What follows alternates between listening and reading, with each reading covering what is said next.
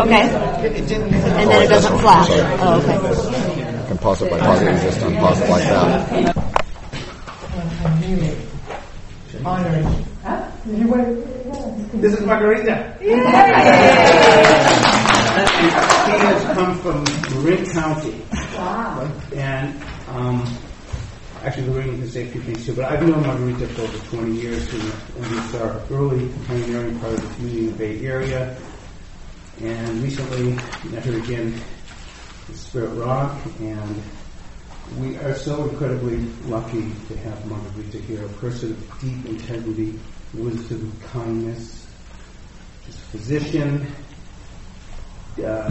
deep Dharma practitioner, deeply dedicated for diversity, and we are just incredibly lucky to have you. And I just really thank you so much. Thank you, Bob. A real heart connection that goes a long ways. Yeah, and I'm very honored to be asked to come and work with you in this way. The state of our world is quite dire at the moment, and how we are relating to each other and how we're relating to the earth is really the area where I feel the most important focus needs to be aimed in that way. And given that we have the Buddhist practice, we're particularly blessed to have a way into the current situation.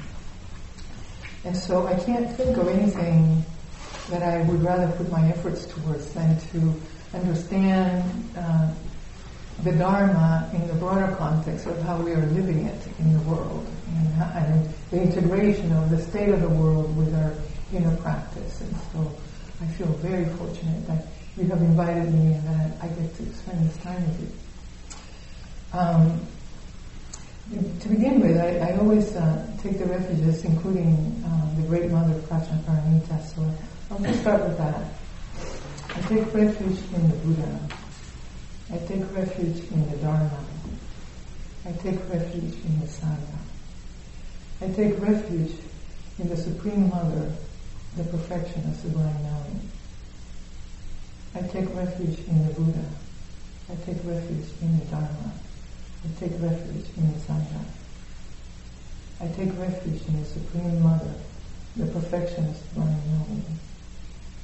I take refuge in the Buddha. I take refuge in the Dharma. I take refuge in the Sangha. I take refuge in the Supreme Mother, the perfection of sublime knowing. So, just a little bit of an introduction. One of the most profound, grounds of our Buddhist practice is the recognition that there is such a thing as true nature. That there's something beyond this personality that we're all so identified with. And we realize that our conditioned life is all happening within a cultural context. So when we begin to look at the issue around diversity, the most important factor is to understand thoroughly how we are situated within the broad cultural context in which we live. So where do we find ourselves in that broad context? And so, because that situation that we're in, where we're born, what class, what family, all of that, lends a certain lens through which we perceive, we relate through that lens, and we basically experience the world through that lens and through a whole narrative that comes with our particular situation that we're born into within the cultural context that we live in. So, as we begin this work, understanding how we are situated is paramount. So, I would like to have some silence, and And what I would like to do, perhaps, is do about 10 minutes just sitting like we're used to sitting. And then we'll go for another 10 or 15 minutes with an exploration of movement that I'll tell you more about once we get there. And maybe we could just start with some silence, and I'll just ring the bell to begin with. So I think a couple of people might have walked in after the first introduction, so I'm going to repeat that our conditioned life, as opposed to true nature, is all happening within a cultural context. Even all the teachings we get are all happening within a cultural context. And so when we begin to look at the whole area of diversity, understanding deeply how we are situated within the cultural context is key. Because how we are situated provides the lens through which we are experiencing the world, with everything, all the narratives that are involved with that. So I just wanted to mention that in case some of you had missed it. So, and along those lines, the fact that recognizing that we are conditioned, most of our waking time is spent identified with the conditioned material that's sitting on top of this boundless nature that we are, this nature that has all the wisdom and understanding we might ever want to have. Unfortunately, most of us are identified with this accumulation of experience and all the associations and beliefs and concepts we've developed over a lifetime. So, what I wanted to move into next, and that's why we said that you could bring your yoga mat, but we're going to explore movement just for about 10 or 15 minutes. And this is a meditation in movement because it helps to deconstruct a little bit this structure that we are completely identified with. And so you can do it sitting, you can do it standing, or you could do it laying down. As many of you as you want to lay down, I would recommend, because when we're that relaxed, then things can be elicited that are harder to do when we're standing. I'm going to go ahead and stand, and so just find a spot wherever you want to be, and then I'll guide you through this. Would this be a time to grab our mats? Yeah, if you want to lay down, you can. There's some extra mats I in think that black bag. either a mat or a blanket is fine. Something that will give you a little cushion from the wooden floor. It's not available when it's here in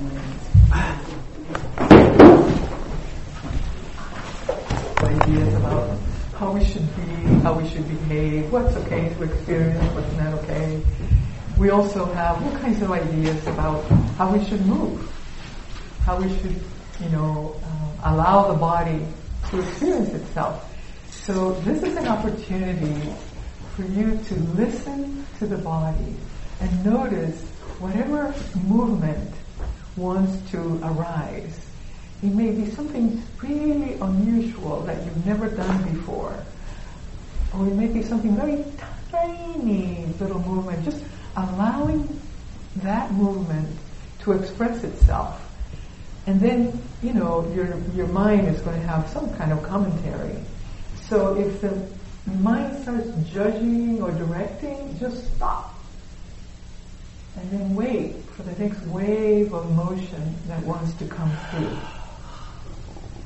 And sometimes when we're beginning this, what you might notice is that you might feel just sort of paralyzed, like, where do you start? Or don't worry, just stay with the stillness and then wait until some movement starts to come. And what you're wanting here is to really lift all the judgments and all the notions about how you should be moving.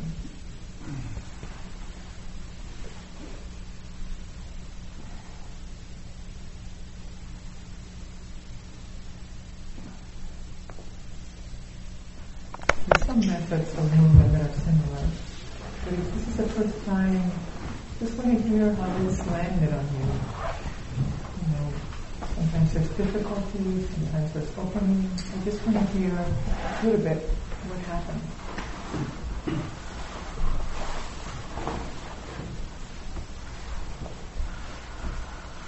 Yeah.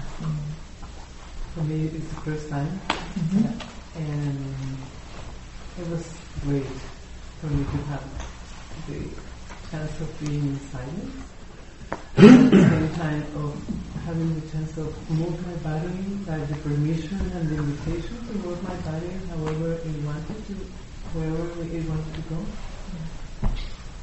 And it wasn't. I just noticed how I have that a lot of movement outside in my life right now. So just having the space of being with the stillness and the movement inside of my body was brought me better to myself. And sometimes, I went through periods where I couldn't sit still and I would do this. And sometimes it felt like even more profoundly integrating than sitting still. So it's something we can incorporate into our practice. And sometimes its effect is very quick. We only did 10 minutes. So just see the power of just 10 minutes doing this. Anybody else? Well, I appreciated the ability to shift and let the body lead rather than the mind leading. It felt like a needed shift. I appreciated that. And sometimes, if we let that happen, and you do it as a regular practice, it completely unwinds you. In a way, the body knows what it needs, and moving in that way can really help your health.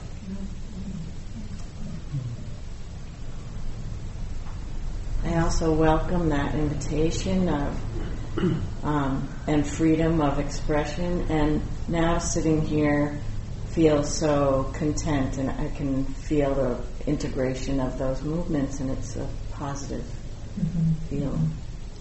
You have a little bit sense of more freedom? Yeah, warmth and comfort. Thank you. We don't realize how much grief we carry from having so much conditioning imposed on this life force that has such inherent freedom, and we put all these constraints on it. So this is like a little window into a possibility. Did anybody find it difficult or hard to move or hard to access that? Yes.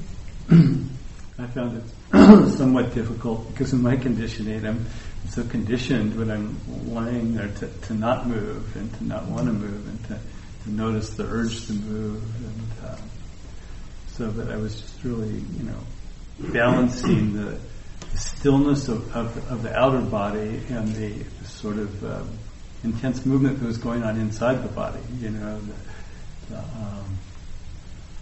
The respiration, the heartbeat, the digestion, all the things the body does inside. But you were having a little bit of, I'm just wondering, was there a little bit of a feeling of conflict, or I'm not quite clear, or if you were just observing? I think I was just observing, but I'm just not used to moving the body. When we're going to lay down, I'm thinking of shavasana or body scans or whatever. So I'm used to laying there and focusing my awareness as opposed to actually following through with the movements. Yeah.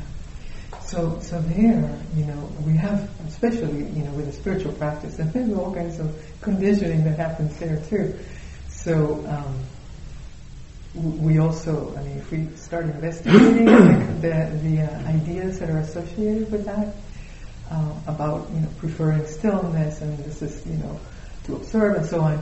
So it's just as valuable to run into that as have it all open up easily, because we're interested in seeing how we are conditioned and where freedom lies. And so just with the awareness itself, you see this, and then it opens choices, or it opens doors. there's no right way to do it. Just the fact that, this is the conditioning. And, I'll tell you a story because it was so moving to me. I have a granddaughter and a grandson, but when she was about 6, I had picked her up from school, and it was during a period I was feeling really low about the environment and so on, and I was kind of depressed, and I picked her up, and she always wanted to go get these Barbies at Walgreens. I said, no, we're not going to do that. We're going to go to the beach. So we went to the beach, and when we arrived there, the tide was so low that there was so much that was exposed in the ocean floor. And she got there, and when she saw this, it was really almost like watching a deer. She got so excited. And she saw all of this, and in her excitement, she started doing cartwheels along the shore. And she did cartwheels, and then she'd take a few breaths and then some more. And she did it almost the whole length of the small beach. And I saw that, and I thought, life wants to live. Yeah. And so when you say this, and you watch, there's all this metabolic process going on in your body, and there's this impulse to move, to dance, to meet life in that movement. And we have a lot of cultural injunctions against that keep us not moving. So I just wanted to tell you that story because watching her, I thought, I better get off my... I want to serve that. Life wants to live. I want to serve that. Mm-hmm. And so movement is an inherent part of life. Anybody else? Just say that I'm just so freeing, and I have done this before with continuum. And then I can notice places like, oh, well, should I move my pelvis or not? So I can feel some conditioning with that, but it was like feeling the life, and so I could see where it was coming up against, but then wanting to just follow, and it's just so, I felt like so alive, so just following that life, I feel. More awake and fluid. Yeah, thank you. Yeah, we're sort of coming back, coming back home. So, if there's anybody else? Yeah. This is something I've done a lot in my practice because I found it necessary for various unwinding, and I thought it was great. And the only challenge I had was a little bit of comparing mine, and everybody was so still, and I was, kind of standing up and doing more. I was like, maybe I'm not in the same spirit. So there was definitely a sense, even in this room, of there being a culture of, I want to be like everyone else. Mm-hmm. There's layers and layers and layers of our conditioning. And my osteopathic teacher, he's a very evolved being, and he would say to me, turn the page. And so every time you get an idea, turn the page and see what's next, And if we keep turning the page, eventually you get to this totally non-conceptual place, and then there's just life. And so, if we notice, just keep turning the pages and see what's next. Yeah. Good.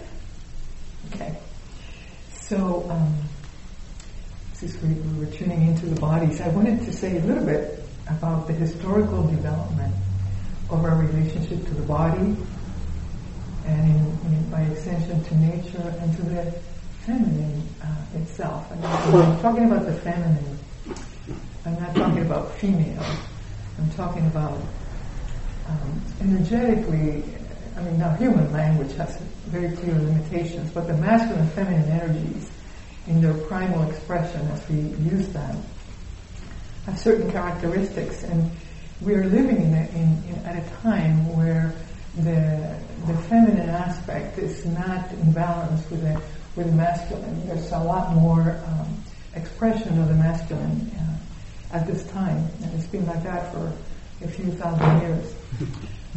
So maybe 7,000 years ago, when we were primarily hunter-gatherers,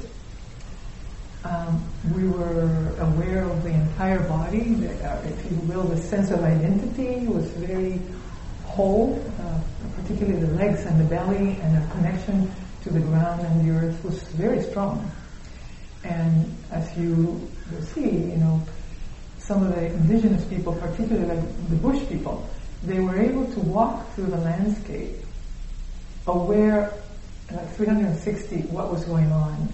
And one of the tools they used was listening to the birds, because the birds are up in the trees and they're kind of surveying the landscape, and in their sounds and songs and chirps and calls and alarms, they're basically describing who's around and what's happening.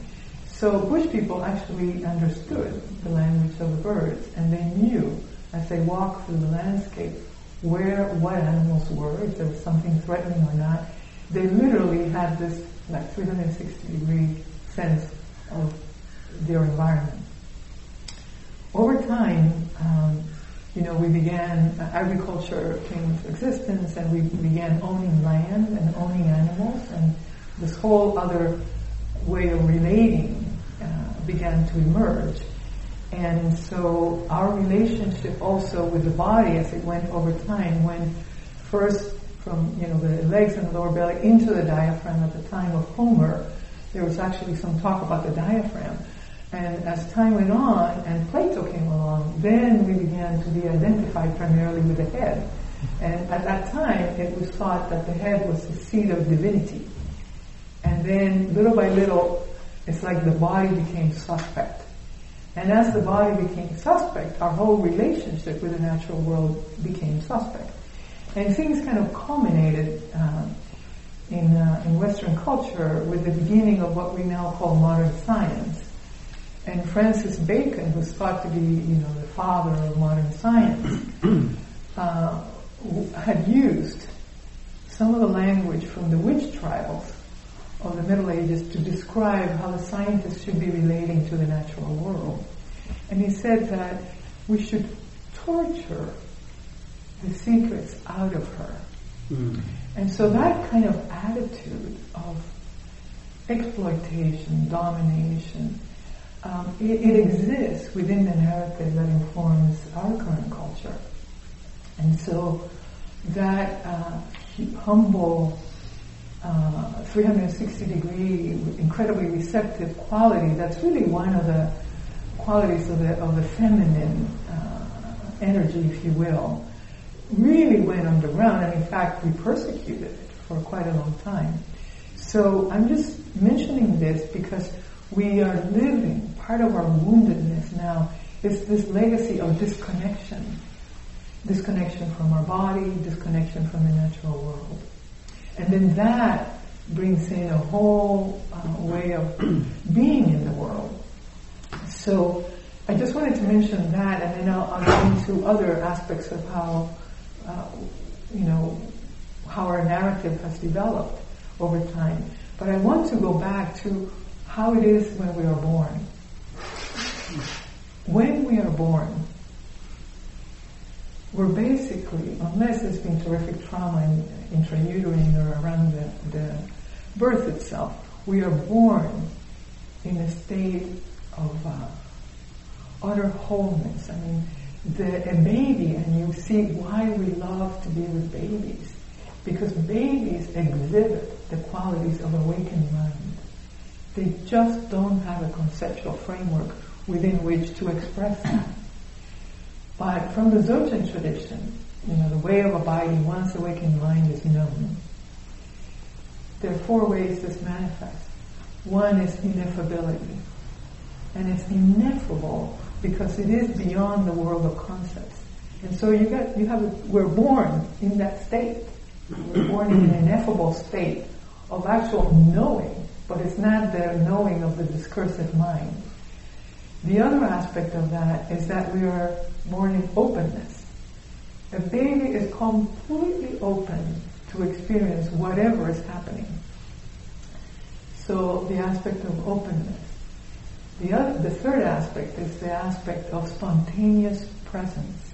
Mm-hmm. The baby is not calculating, trying to figure out how it's going to be. The baby is just being. It's like my granddaughter doing the cartwheels at the beach. Just spontaneous presence, the outflow of that life expressing itself in its utter purity. And the last is oneness. The baby doesn't know itself separate from anything else. I mean, the baby is in this undivided state of being. And some of what we begin to experience, sometimes even right at the time we're born, is depending on how we are being received. As we're coming into this plane of existence, there can be sort of shock because we are intrauterine, we are in this undivided place, and sometimes how we are met. If we are met in the tempo that we're coming in, there's no separation. But most of us are not born into enlightenment settings, so the frequency in which people are vibrating and where they're at, it's very jarring as we first come out. And so our souls begin to have impressions, physical impressions, and unlike many other animals that can they're born and they can get up and start moving, we are born, utterly helpless physically in terms of providing for ourselves. So we are completely dependent on our caretakers for our survival and for all of our needs, the food, the emotion, the physical comfort. So we begin to have, even though we're in this amazing state of being, which in itself is pleasurable and fulfilling, just the state itself, just like awakened mind is as we move through our spiritual development, there's a sense of pleasure in just the beingness itself. The baby is in that state. But of course, the body has all kinds of needs, and we begin to experience the needs not being met, or people are not attuned, and so we start to have all these kinds of unpleasant experiences, and we begin to, the brain is developing, we begin to develop concepts about, when what happens, we begin to make associations, and you can see how the whole conceptual framework starts to develop. Now, our ego structure, which is a functional structure, which is just in our mind, is a bunch of past experiences with a conceptual framework that starts to try and make sense out of it. And a lot of times, it is so painful to be living in a non-enlightened state, with all of these experiences, that really our ego structure is this scrambling to make this world work for us, because we are not able to stay with our true nature and live in that way of being. So we have this structure that develops in our mind, and because there's so little support for true nature, we start to lose connection to true nature, and instead we get identified with all these impressions, these images that land. Then we start to think that's us. And we identify with all these self-images, I'm the one that can't do this, or I'm the one that can do that, or, and so there's this, it is something, as we start to see that clearly, we have a certain amount of tenderness and compassion, because it is like we're scrambling to build something that will be close to what we lost, but it's only an imitation. And because this is just an imitation of true nature, what we're building as an ego structure, there's a certain insecurity, because we're identified with something that's just a collection of past experience. It's not reality itself. It's not what we actually are. So because of that ego structure is very insecure and is very reactive. And so the way our ego works is we are very happy if we meet others that think like we do, look like we do things like we do, have ideas about the world like we do. We feel very comfortable. And when we meet somebody who looks different, acts different, laughs too loud, does this way, we don't like that. And the ego is so quick. Within milliseconds, sometimes we can feel this is unpleasant, I don't like it, write them off. And we can do that in milliseconds. We can write each other off. And the door is closed. So just like we have these internal structures that we are identified with, our society, we live embedded in social structures. And those social structures are an extension of the preferences of our ego structure. And you can say, well, they're conventions and they allow us to have, streets and people follow traffic lights and so on. I mean, we have a very complex system of being able to live, in big populations and somehow not run into each other. But it's very important to understand that social structures are an extension of ego structure, even though they're a functional structure, and that not everyone has access to the design of those structures. Our social structures reflect the preferences of those who have access to power and privilege. And so the preferences of some are imposed on others. People who don't have access to power are not involved in the design of social structures.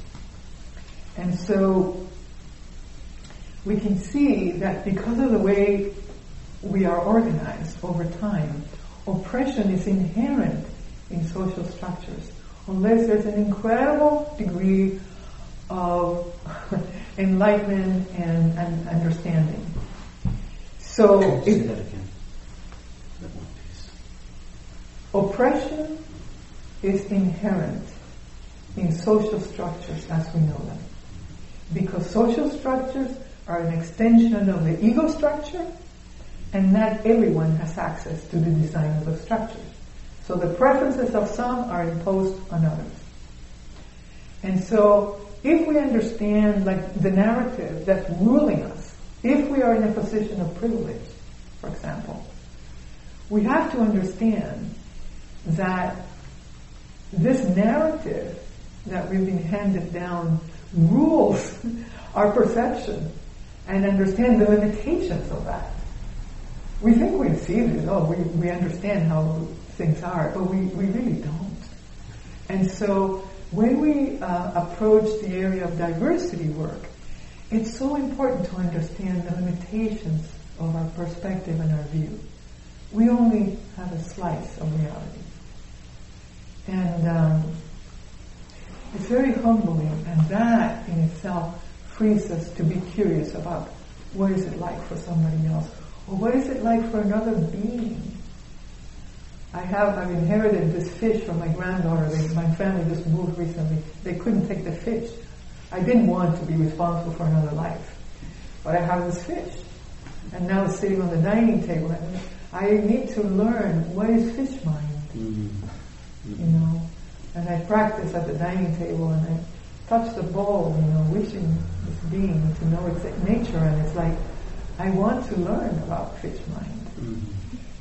But so, and this is very helpful. Some friendships I have from the Native American tradition, where in the Native view, everything is a relative, and in some deep cultures, it's not only the animate but also the inanimate. This room, how this room responds to our practice, is reflecting something back to us, and it goes back and forth, so that the awakening of the whole is potentiated by the interaction of a human being meditating and the way both the animate and inanimate world interact with us. And Dogen has written beautifully about that. And sorry I didn't bring that quote, I might mention it later on. So going back to this insecure ego structure and then our social structures, how they develop, in order to sustain the power, in the positions of privilege. But maybe before I go there, I want to tell you something about the Bush people, because Lawrence van der Post, who's a South African writer who passed away by now, but he was a big advocate of the rights of Bush people, and he mentioned in one of his books, The Heart of the Hunter, that he never in his life had met human beings that were so uniquely themselves. Each person was so unique, and at the same time that they were so connected to the whole, the land, the sky, the stars, everything. And so he was sort of wondering how that was possible. And so he realized that Bush people did not aggregate in bands that were more than like 12 at a time. He said the biggest group he ever knew of that were together for a while were about 30 people.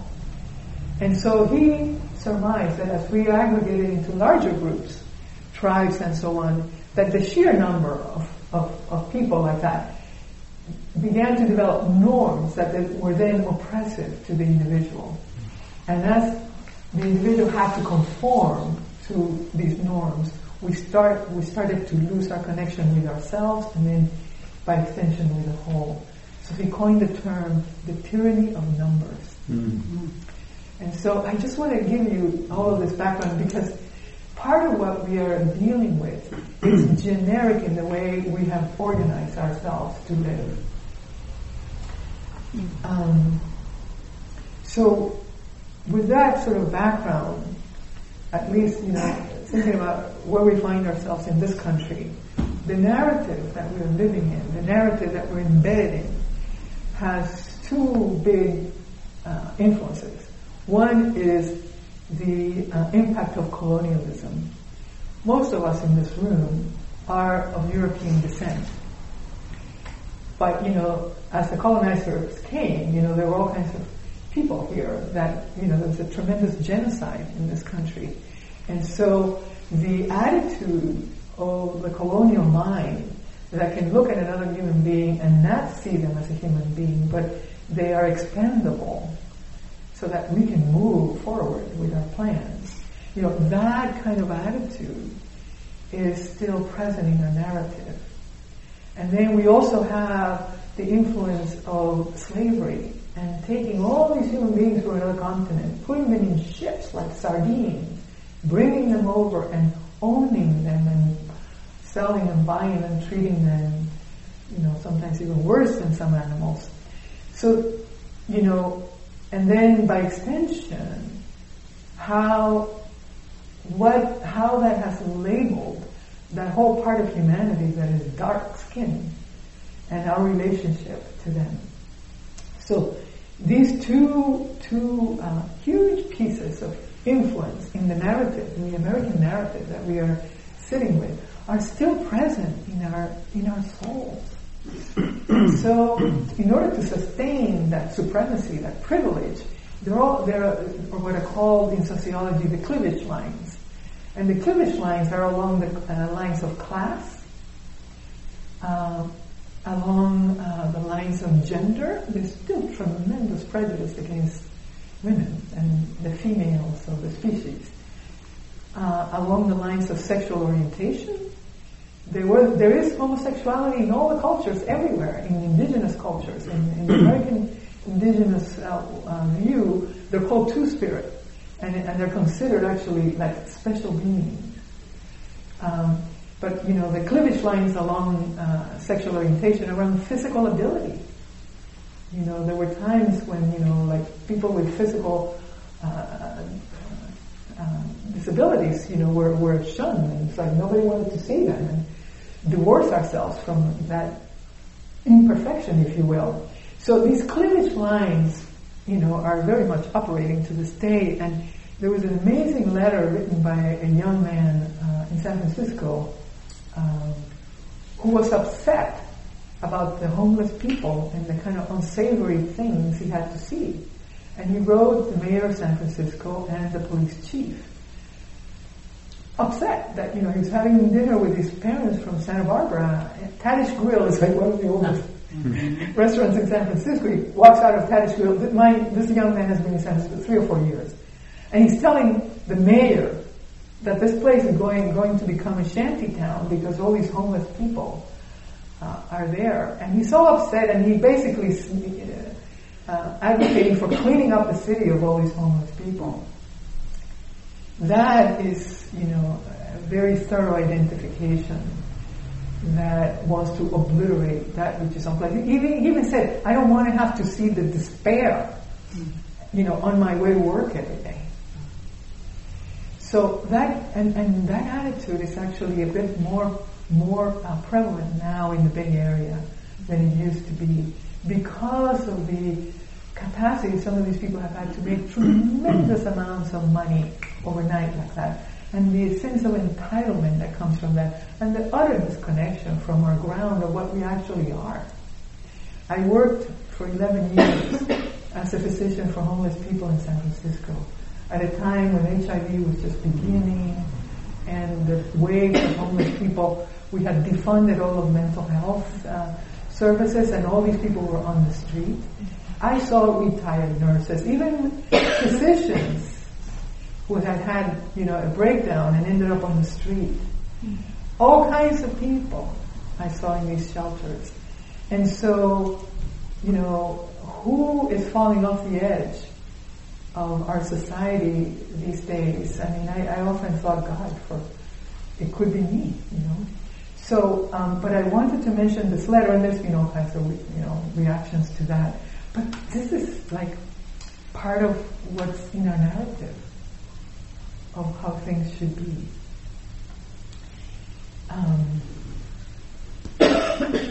And like you can see, I mean, I don't know what impact, for example, that letter will have, because a lot of people will agree with that and will think that we should sanitize the city of all these unsavory people. And where are they going to go? We don't have our social system is less and less organized to take care of the most vulnerable people. So this points to what I say is the momentum to keep the status quo, is the momentum of our ego to continue to protect its own fortress. And unless the dominant class sees it, becomes aware, and commits to the change, we cannot make it happen. And I am I've worked with a lot of people, and there's all kinds of things that have changed, the status of women, and, some of the freedom, little bit of freedom that we're seeing for the LGBT community. But racism actually is on the rise.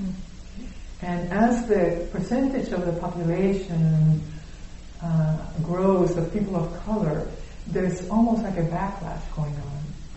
And so what we are seeing, the killings by the police that we are now aware of, the actual numbers actually have gone down. It's just that we are now aware of it because of the social media.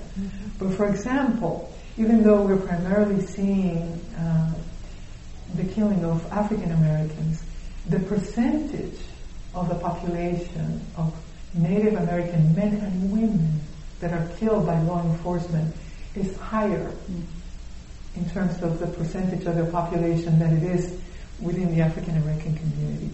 And the Native population just doesn't have the same access to the media. And by now we understand, our media, these huge conglomerates now, it's very hard to get real news. You have to really know where to look for it. So that the way that the status quo maintains itself is more powerful now, because the media is very skewed and very controlled, what we actually can find out. So I can't stress enough that those of us that live with ease of movement, freedom to go wherever we want, power to actually have some input, and the spiritual practice that opens the view beyond just the identity of the ego. We are in the perfect position to address this. And you need sort of a critical number of people to commit, and things shift, because we are, this whole thing that we are part of is a single sphere of awareness. And so the work that we do as one individual, quickens something in the whole. And I can't even imagine how many of us does it take, but All of our efforts matter, all of them. Even if you're sitting alone at home doing a meditation, your well-wishing, the way you direct your attention has an impact. And that being said, we also need to take action, as whenever we can, and in an appropriate way that we can. And now, we're here together now, thinking about this community and like, how do we make Santa Cruz Insight, how do we organize ourselves so that we can be a more welcoming environment for people who may not look like us. So, that's the impetus for our being together today. But this pain of the cleavage line cuts through all of our hearts because we are one, even though we think we're separate. We are one sphere of awareness. And there's no individual salvation. It's just that way. So when I wanted to go back to the Buddha, the Buddha as a young man was living in the lap of luxury. And so what made his awakening possible was stepping out of it. And so throughout his life, he defied social convention. If he would have stayed within the conventions, it's hard to be awake, to completely awaken if you stay within those structures. It's very hard. So, besides, moving from the comfortable life of his household, then, as he stepped out, then he began to see, the unsavory things on the street. He saw what I call the heavenly messengers. He saw illness, he saw sick people, old people, dead people, and then the awakened sadhus that pointed to a possibility. So it's that the very fabric of our life, with this ecstasy and with this horror, is the fabric of awakening. And he also said, if you have all this ease and never are challenged, there's no way to wake up. If you are so overwhelmed with suffering, you just can't wake up either. It's just too much. But we need just the right mix of ease and difficulty so that awakening is brought about. So he also, he moved away from the ascetics. So each step of the way, you could see him stepping over the social convention. And, the misogyny that existed in the time, he taught women and accepted food from women. And so, over and over, in his life, we see examples of him stepping beyond the social structures. And I remember in the early days working on diversity within Spirit Rock, and Sakni Rinpoche was visiting, and at the time we were looking at,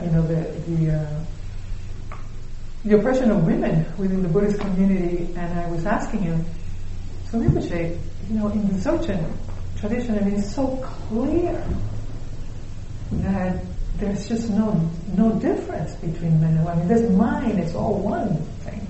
He says, yes, but all the teachings are coming through a cultural context, and the teachings are pristine. And if you start experiencing that, you can't even imagine how do you oppress anybody.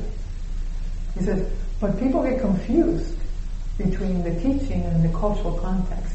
The oppression is in the cultural context in which the teachings are presented. And so we need to begin to tease apart what is the true teaching and what is the cultural wrapping around it.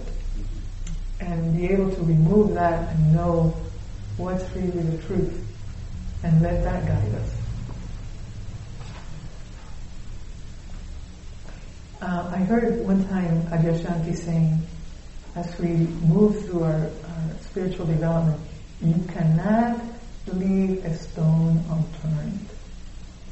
And so, for me, it's understanding that as we face the work in the outer life, it's like we're penetrating the fabric of our lives, we begin to experience a level of congruency where the way we are living is an expression of whatever realization starts to happen.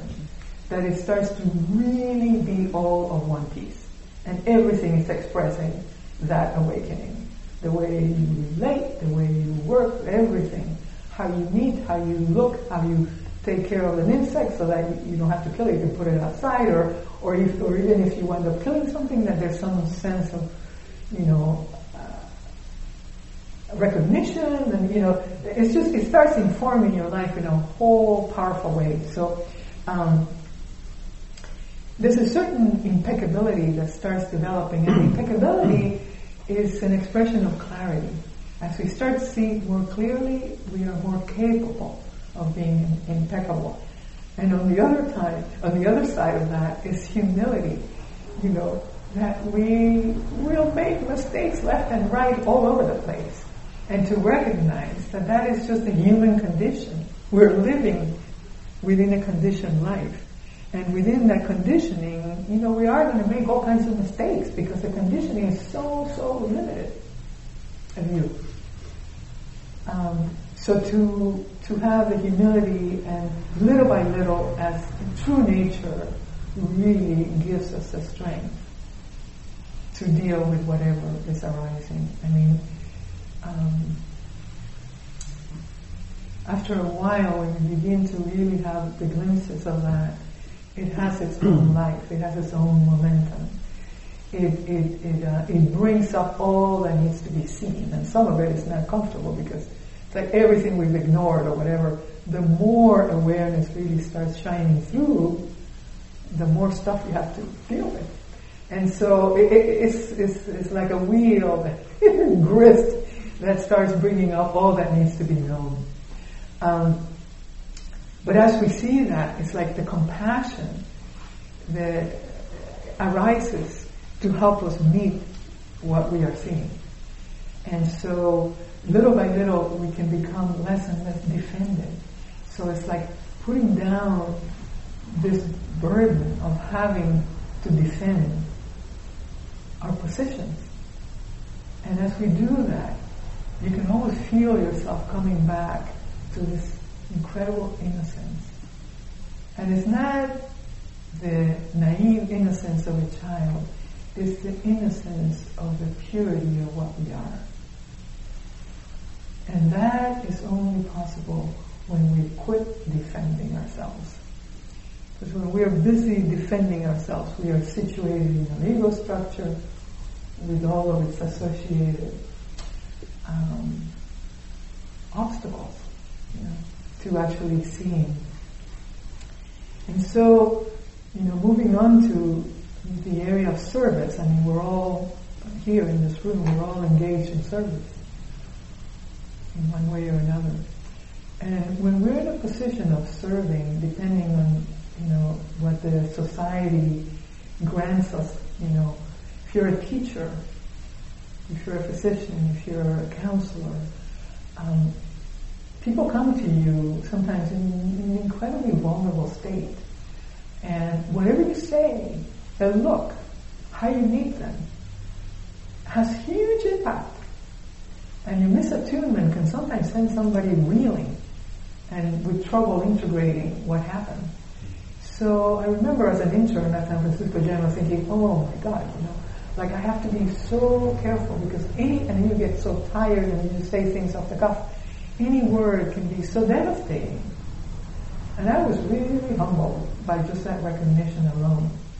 So, in our spiritual communities, and I remember when I was teaching retreats and thinking, oh my God, the vulnerability of people as they come with their spiritual needs was even greater than when they come with their physical needs. And I thought, I can't really handle this. I can be a physician and take care of the body and all that, but, so anyway, I'm developing a little more capacity now, but I was really amazed at just the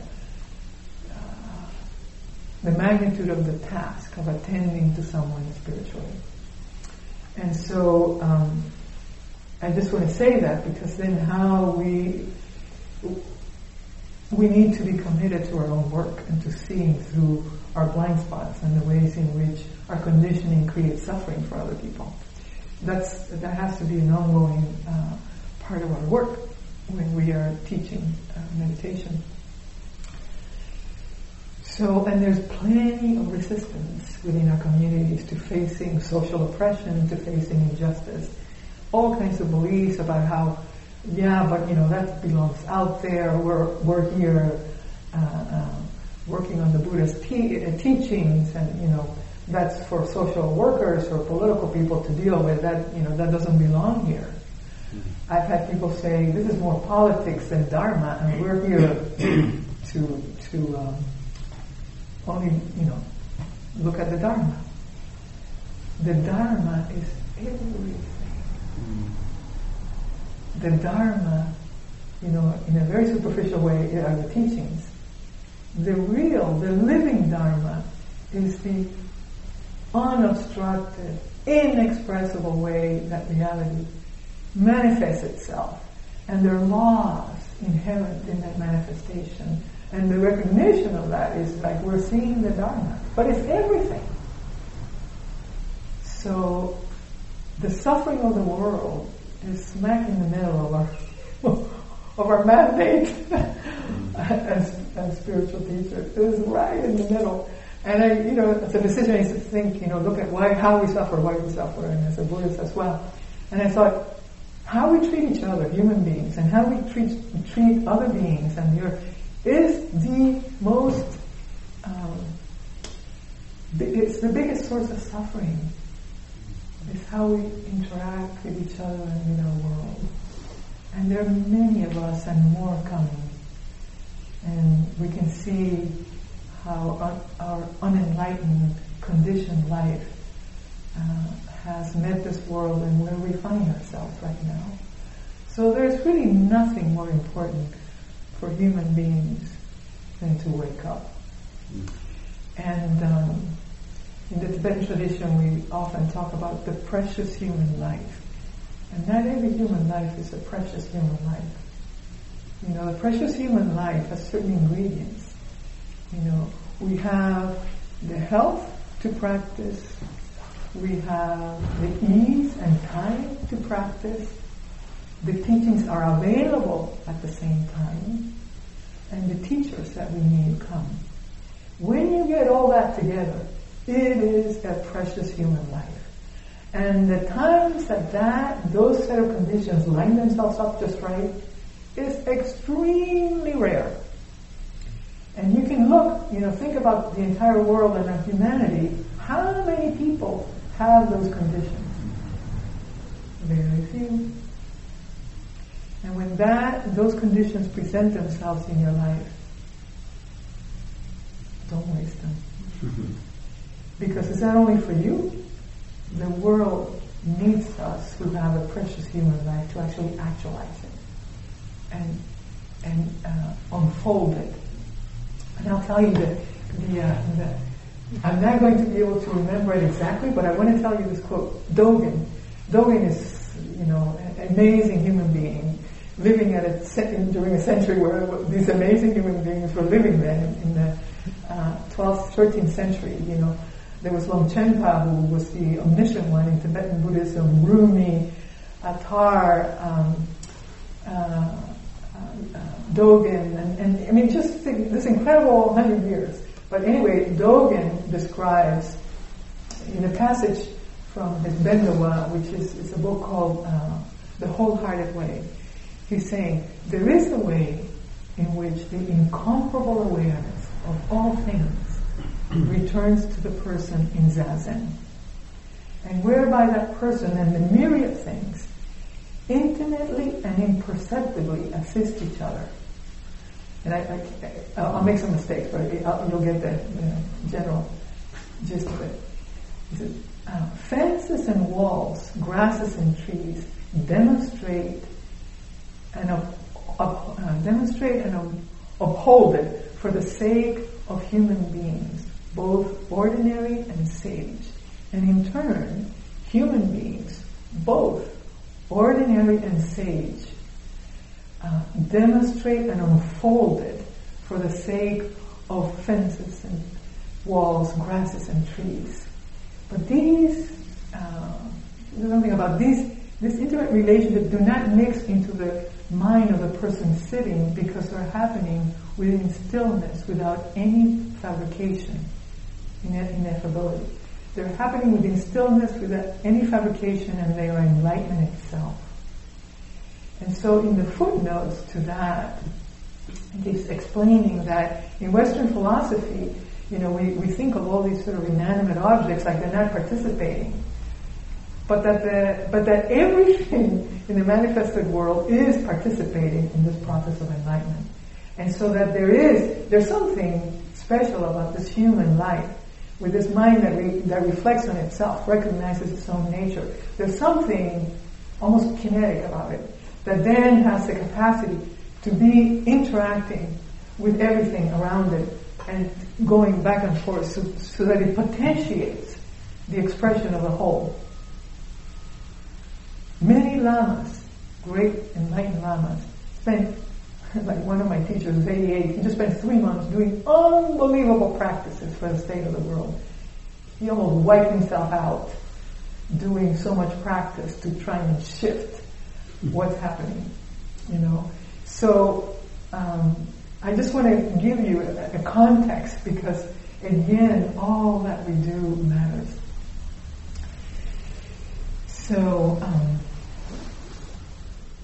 So then going back to our spiritual community, there's some of the barriers that we encounter is this preference for transcendence. And I certainly, when I started to have an experience of emptiness, it's like, I just want to hang out there, not thinking, well, great, it's so pleasant. And eventually I realized that, reality expresses itself in what they call the effulgence. Everything, even though we see these things as solid, everything is dissolving and coming back into existence. So that there's this dissolution, expansion, and then coming forth into manifestation. Everything is pulsing that way. And I want to give you this because you will understand when we talk about the feminine and masculine energies, and why we call the Great Mother that state of knowing, sublime knowing that understands the whole. It's because in the expansion is sort of the feminine that is all inclusive. And then to make manifestation possible, that energy needs to be gathered and become vectorial and directional so that density can condense into form. So the masculine, everything that's manifesting is a play of the feminine and the masculine energies interacting. So there needs to be a balance between those two forces. And in our human consciousness, there's an imbalance. And I believe, this is my personal belief, that the reason there's such an imbalance is because so few of us know the Great Mother. And the Great Mother is the big, expansive, spacious quality of our mind that is the ultimate sublime knowing that then informs how to be in this manifested world. If more human beings were having that experience, this world would be very different from what it is.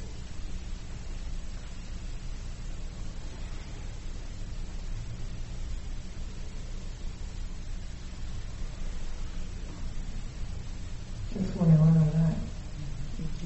Mm-hmm.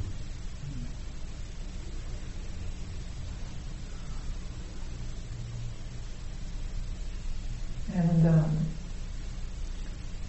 as we experience that, I certainly spent time stuck in sort of like an emptiness that had no content, and preferring that because it is so restful. I mean, we are so tired by being so identified with all this stuff.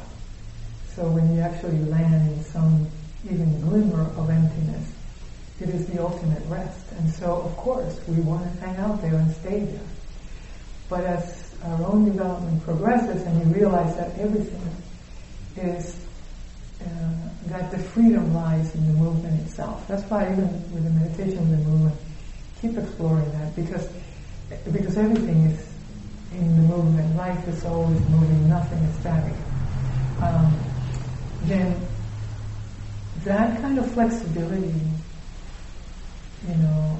allows us to meet the suffering in a totally different way. Because, the unsavory person on the street that's defecating because their mind is not working and they have no toilet to go to, is not separate from me. And there's a level of compassion that begins to arise that will give you the strength that you beyond anything you ever have experienced, and a capacity to be with the work that needs to be done. And then I wanted to move a little bit into more specifics, and then I'll finish with this and then we'll take a break. I think this will be somebody needed to leave and this will be a good time. Along the cleavage lines are included all these different groups. And today, the second part that we're going to work with, I'm going to concentrate on race, because even though these other groups are still oppressed, the issue of race is probably the stickiest and hardest to work with. And so I wanted to spend our time working with that one, since I can't address all of it. But I'll tell you just a few experiences I had, when I was working as a physician. I spent a lot of time at San Francisco General, and it's an amazing hospital. I learned so much there, and most of my patients were from all over the world, all over. And so, there were amazing things that happened that were great, and there's some terrible things that happened. For example, I'm a Latin American, I'm a Latina. In the emergency room, being an intern, I remember, because when I was a resident, I had a little more power. Hearing other residents talk about, that one with an eye attack. And, in particular women in Latin culture, people go, in many cultures, people vocalize their pain. In this sort of more Protestant puritanical ethic, people are very quiet, more stoic. So, but these people in the ER would make fun of women that were, going, there's another one with an eye attack. There was another expression that when we were looking at whether somebody with abdominal pain could have a gallbladder stone, they say, it's the 3 Fs. And the 3 Fs were fat, female, and foreign. Mm-hmm. And this was one of the things that we were taught, And I was taught fair, fat, and female. Oh. In nursing school. Fair, fat. Well, you see, this foreign was because there were many Latin American women. It's more prevalent in the Hispanic community to have gallbladder disease. And so, there are certain groups that are the Native Americans are also very high. But just to tell, it's just, and who is it that says that? That's an ego that's trying to show its way, its position in society, and make sure that we have it all figured out, and we can make these statements that tell that make us feel like we know so much and we're so good and better, and but if you start to see the fragility of that kind of mind. But I just want to tell you, because these things happen. I mean, I at Spirit Rock, I remember this African American woman coming in, and somebody asked her, almost like, what are you doing here? I thought you guys were all Baptists. Can you imagine, what it takes for a black woman to walk into a place like that? I remember one day doing a day long for people of color there, and this man, also African, said, my God, to come in here, the bastion of white supremacy, he says to me, and to actually feel welcome. And it's like a healing for him. Mm. But, these statements are made. There was just a program recently, and there was a woman from Puerto Rico. And one of the other participants asked her, well, do you have your documents? And she said, I'm a citizen. Puerto Rico is part of the U.S. Oh, I think you should still carry your documents.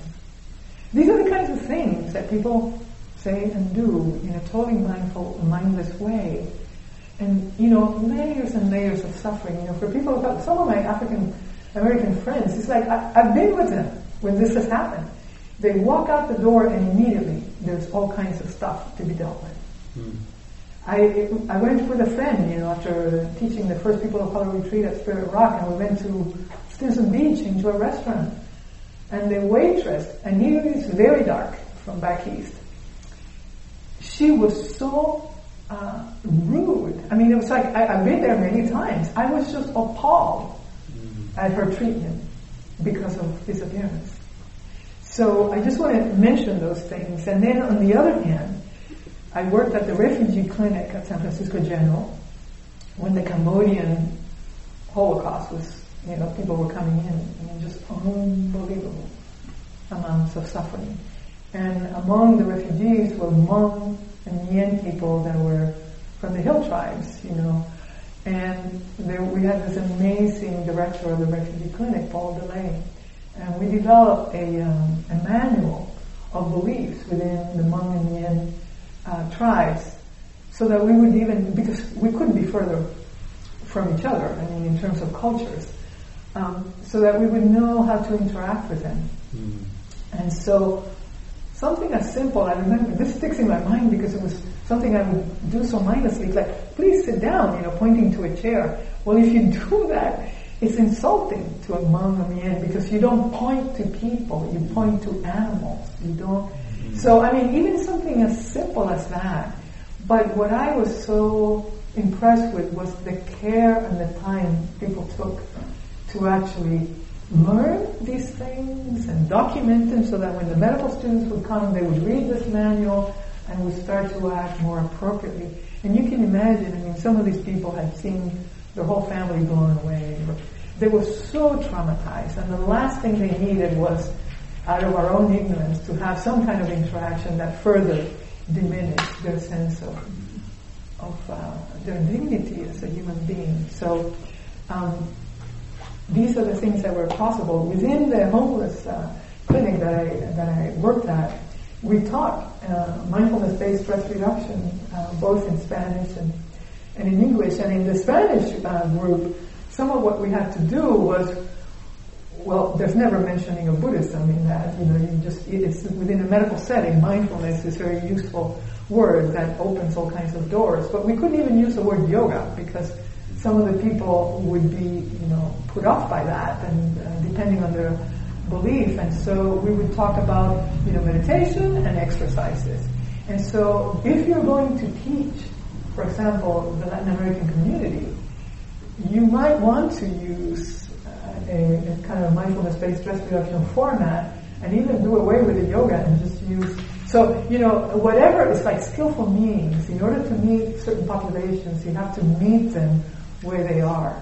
And the Buddha's teachings, it's not about becoming a Buddhist, it's about the way of awakening. Whatever language is needed, you can do the teachings in whatever language is needed, and it still will bring people to their own recognition of that nature, and they can still be Catholics or Muslims or whatever, True nature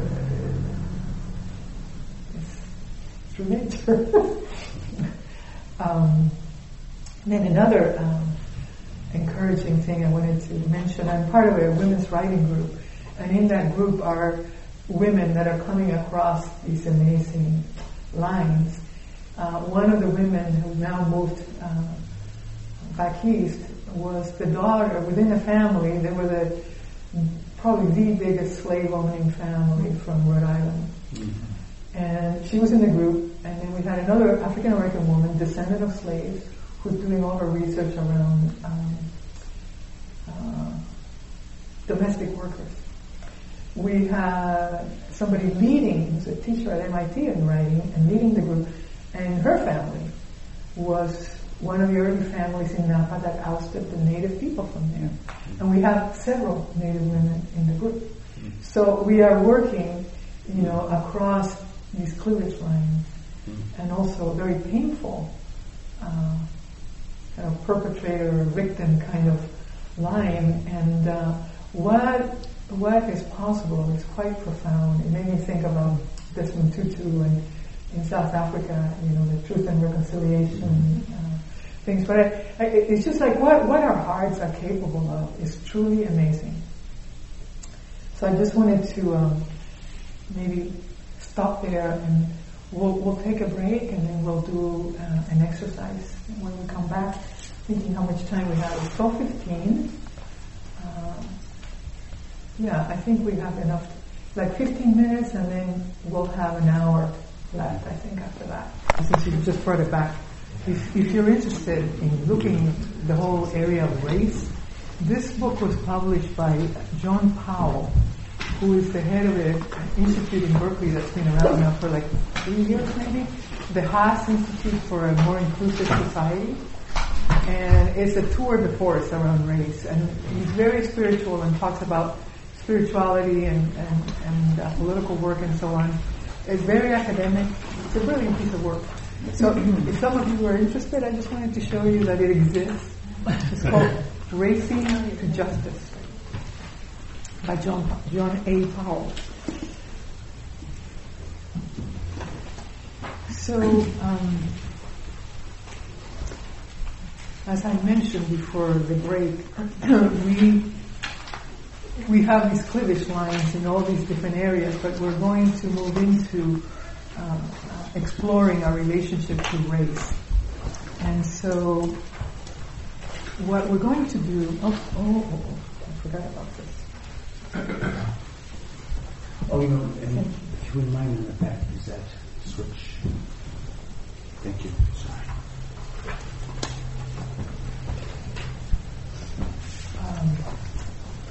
I guess because we're recording this, I probably should recap a little bit.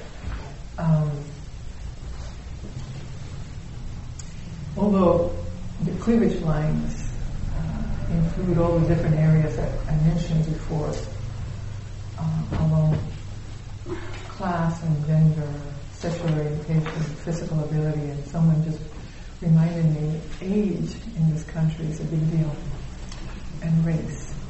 That for this portion of our time together, I wanted to explore the cleavage line of race.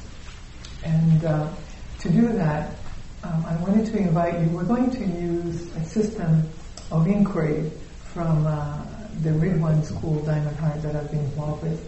And it's just using one question, a repeating question. And we're going to have 2 questions. And in order to do that, we're going to use a format where 5 people together. So if you can get yourself into groups of 5, and then I'll give you instructions. You can, I know you're still eating, but just you can bring it to your group and finish your food as you're there.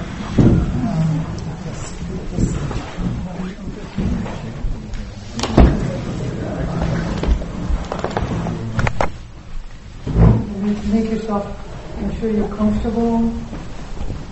Become aware of the seat, your sit bones, and feel how the earth is supporting you. And as we approach this work, it's helpful if we kind of recognize or can enter into what I would say it's like ceremony or sacred time. The way that we experience this connection can be quite painful, and so it's really important that we hold deep respect for ourselves and for the others that are in the group. And it's useful to know that this is a time when we can unpack things that perhaps we have never expressed before, and there's tremendous value in bringing things into the light. that have been previously buried or held sort of the unconscious. In order for us to do that, we need to offer each other utter safety. And that safety is ensured by utter confidentiality. Whatever you express, you can talk to about that with your family or whatever, but anything that anyone else expresses needs to remain here at this time. It's also important that afterwards, when we're finished, that you don't necessarily approach each other, you said so and such, and I just wanted to follow up on that. Or some people are not open to that kind of inquiry because of the tenderness of what they have brought up. And this is, this group is more homogeneous, but in mixed groups where the people of color, this could be very wounding if not handled with the level of respect and attunement and care. Don't let yourself be catapulted by just your curiosity, but be very respectful. And I would say, allow things to remain in the integrity of what was shared in the moment. So with all that, we're going to use 2 questions. And the first question is getting at the rationale, unconscious rationale we have for doing what we do. So we're going to be going around the circle, like I'm just going to say the question once, and then maybe I'll repeat it one more time, but basically whoever wants to start answering the question will start, and then the next person counterclockwise. We're going to start counterclockwise. And when that person says whatever they say to that question, then the next person goes, and so on. If it's your turn and you don't want to say anything at the moment, you can remain silent and you can say, I pass, and then have it keep going. And every time it comes, something else might be elicited. So just be open each time. Totally, as much as you can, open-ended and allowing things to arise. Any questions? Anything that needs to be addressed? Yes. So we go around the circle as many times as we have time? Until you hear the bell. I'll ring the bell, and then we'll move. Then I'll tell you the next question. So I'll say the question, and you just basically are answering that question each person over and over and over and over. Keep going, keep going, keep going. And what somebody else says might make you remember something else, and it has a momentum each group. That's what we call it the cyclonic, because it really kind of builds. We're all one. So, okay, so if you can just tune into your belly, feel your legs, and as we're coming from this deep place in ourselves that wants to know and that wants to meet this. So the first question is, what's right about avoiding the whole subject of race?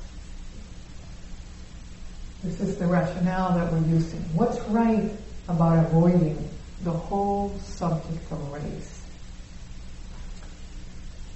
So whoever wants to start, just whatever comes to mind, don't judge it, don't think about it, just say it and keep going. And so the question is, tell me a way your love of truth brings you forth into this inquiry. Tell me a way your love of truth brings you forth into this inquiry.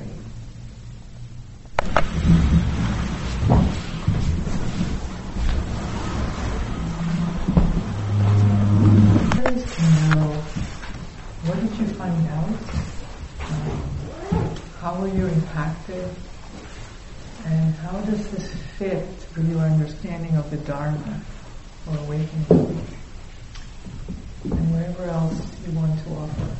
This is our time to integrate the exercise now and see how this fits and what your experience was. So in working with the first question, it was painful to just try to feel what's right about it. In what ways has my unconscious been comfortable in what's right about it? And then to just feel this like screaming voice inside saying nothing. There's nothing right about it. And just feel that. The both ends of it. Yeah, and to remember that you inherited a whole narrative. It's not just you, the person. You've been given this narrative to live by, and so it's helpful to remember that. Mm-hmm. That's why it's important to take the discourse away from just the emphasis on the individual and more on the structural, because then that gives us, our own individual ego is going to be so overwhelmed by this. But to realize we've been handed down these beliefs,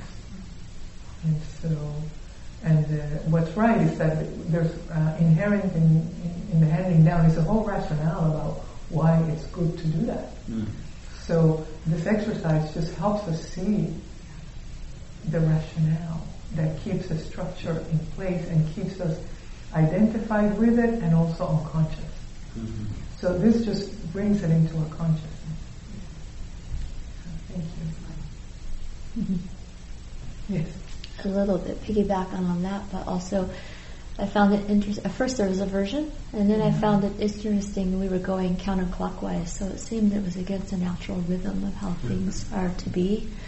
And the aversion then turned into, as I was voicing some things of why it would be right, compassion. Compassion for the blind just came up from my mind, but compassion for being blinded or unconscious with these beliefs that were taught upon us, and just having that deep sense of care then, and the aversion dissipated.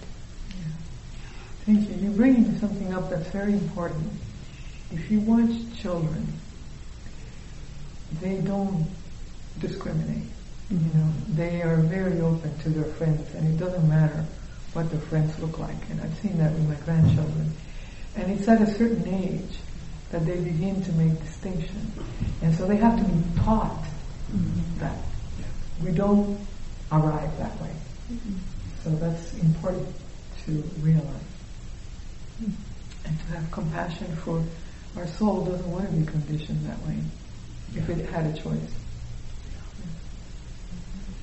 Yes. In the round talking about the truth,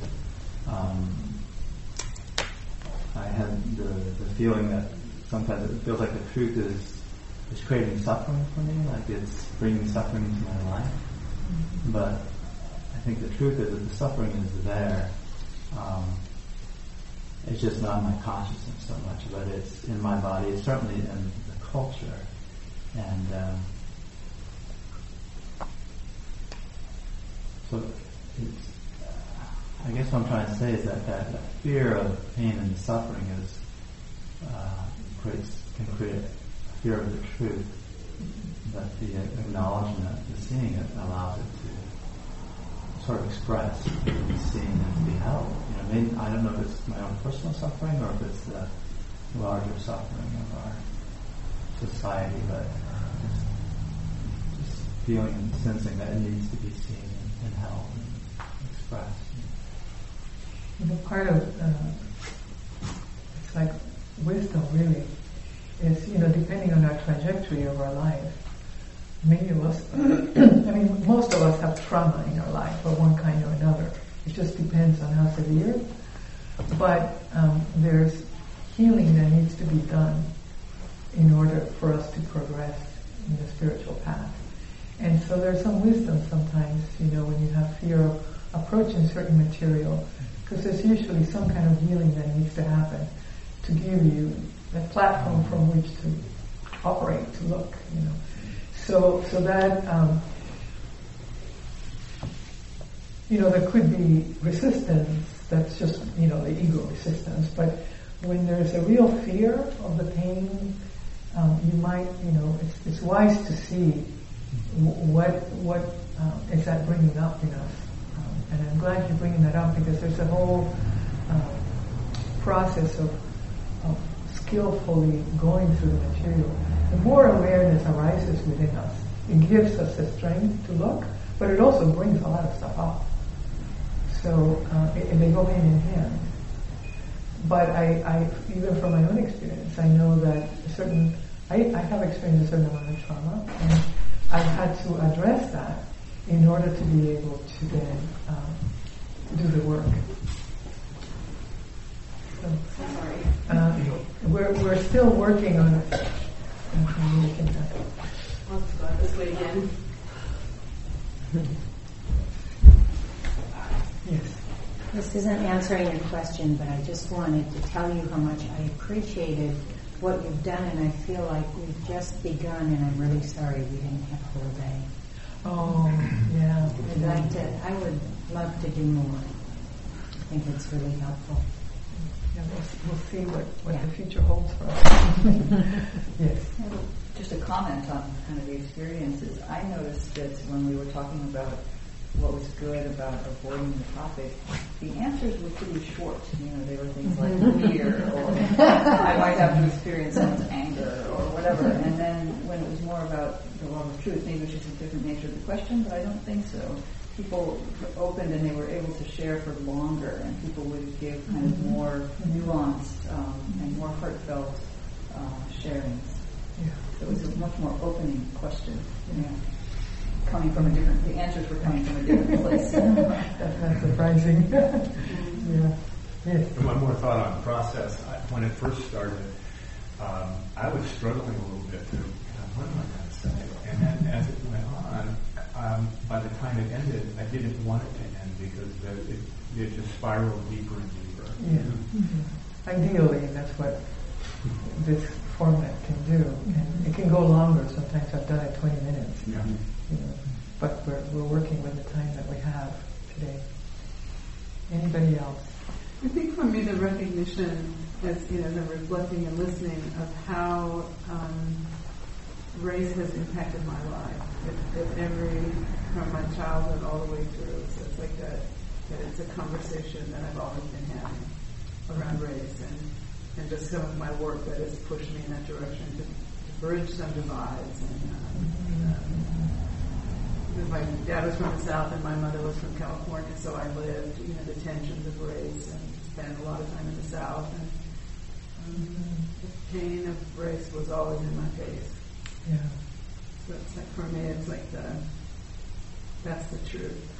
Mm-hmm. And that to deny the need to go into the truth of what's going on in the United States around race and around the world is, it's like, what you're talking about when you saw your granddaughter doing the cartwheels. It's like I want the life and the oppression. Sometimes you have to look at those barriers, like we do in the work. Right? You look at the barriers, and only when you really see and understand can you get through. And for me, the conversation around race has always been, as I said, in my face, and it feels like it has to we have to open it up. And for me, the truth of what we need as a community, as we move and want to be more inclusive, what does our community mean? What is our community made of? And if we don't have blinders around race, right, open it up and say, whoever's there, who are we? In the very broadest, most inclusive way, that's where my heart wants to go. And you're lucky because you sort of had that trajectory that helped you stay connected to it. But for many people, that's not present. And so one of the things for a community like this to try and offer services to a broader range of people is, there needs to be work done within to begin to open this up, and then you can be as harmless as we can be to each other, So it's the preparation before you actually embark on this is very important. And I will be handing, there are some handouts and, of resources of all kinds of different things to pursue. And there are programs that are primarily for European Americans, white people, to begin to do the work. And because once you start working in mixed groups, it's important. But there's some work that the groups, people of color have to do and white people have to do almost separately in order to then come together in a more skillful way where there's more true healing that happens. So, yes. It feels like what you're just saying, that it's like there needs to be more presence on both sides of the equation. Yes. That both sides need to really come present with who they are, to each other. And at the same time, there's something I need to say about that because of the history that we have had and the ongoing oppression, there are generations of patterns of injury and reactivity.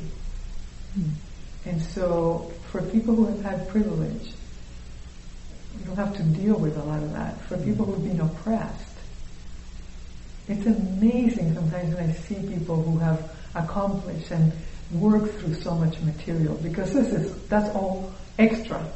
In a privileged group, we have our individual lives and the pain of that, but we don't have the added burden of societal oppression. If you're a person of color, and depending on which one, it could be so intense that is a whole other layer. So part of what people in the privileged position need to be aware of is that it's difficult, but to be willing to weather some of the and to understand the anger and reactivity that might be there, and it's not like you just, but to understand that it's a lawful thing. It belongs because of what has happened there, and to not try and say, well, they're not doing it like I'm doing it. It doesn't work like that because it's a different.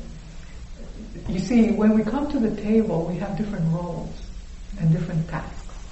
And it's very important to recognize that. And so, we work to develop the skills to enter the conversation in as skillful a way as we possibly can. And believe me, every soul wants to make the connection.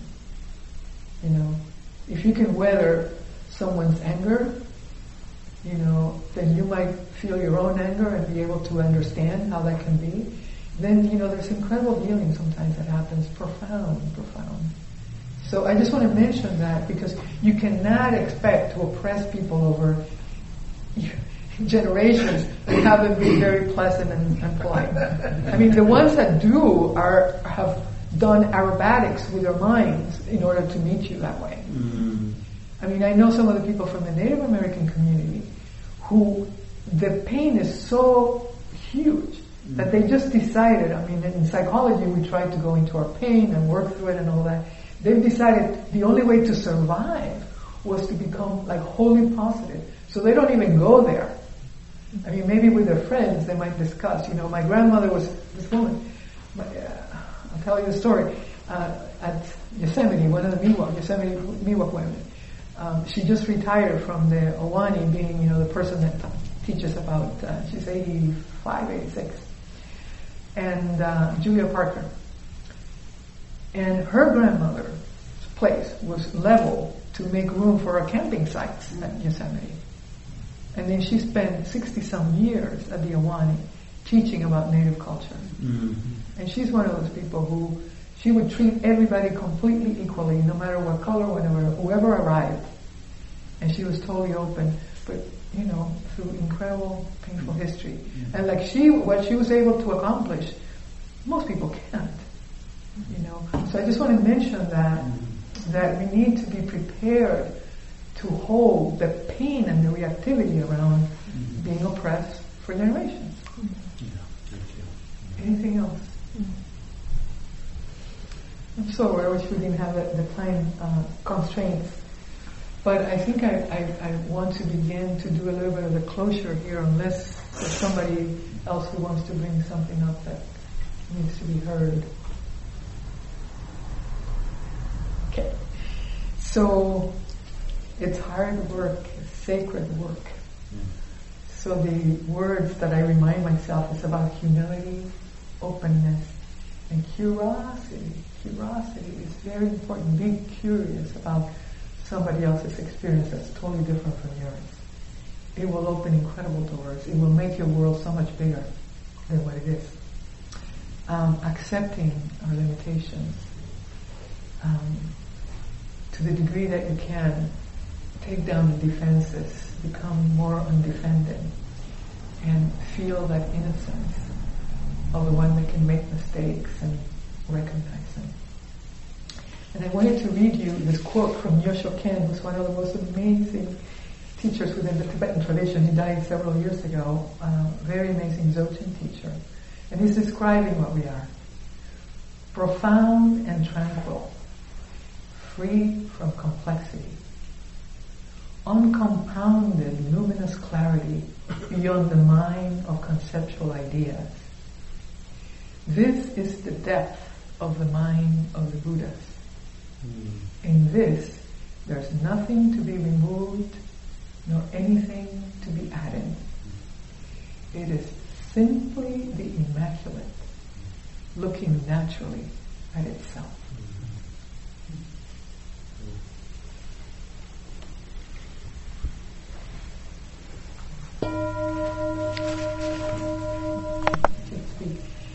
So, by the merit generated by this time and this practice together, may all beings come to know their true nature and find ultimate freedom.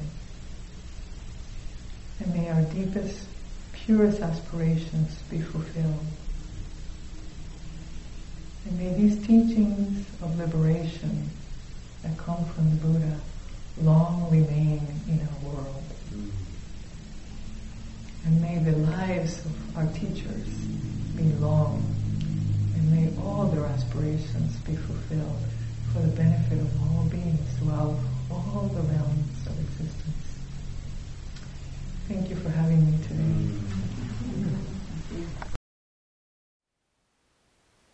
Thank you for listening. To learn how you can support the teachers and Dharma Seed, please visit dharmaseed.org/donate.